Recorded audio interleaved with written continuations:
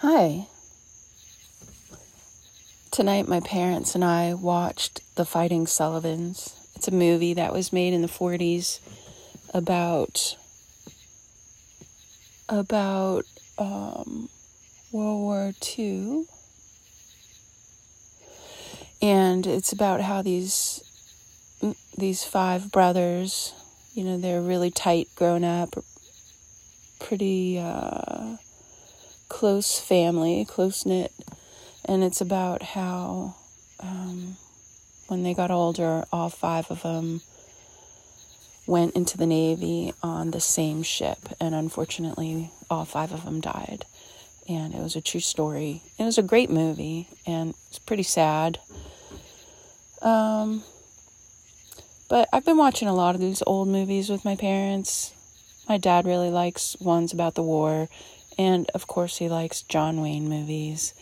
And there's some old ones that my mom likes. And it's pretty interesting to watch them because things were so different back then.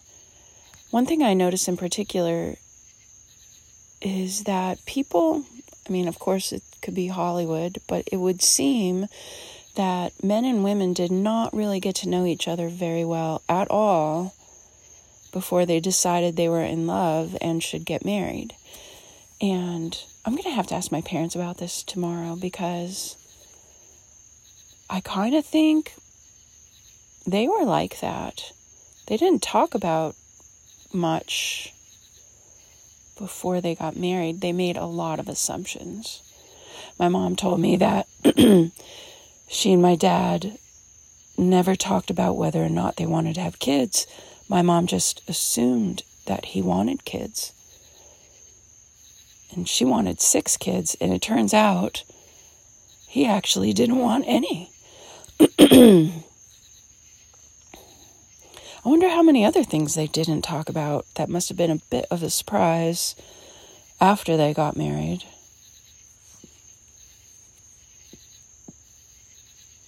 We'll have to get them interviewed and find out.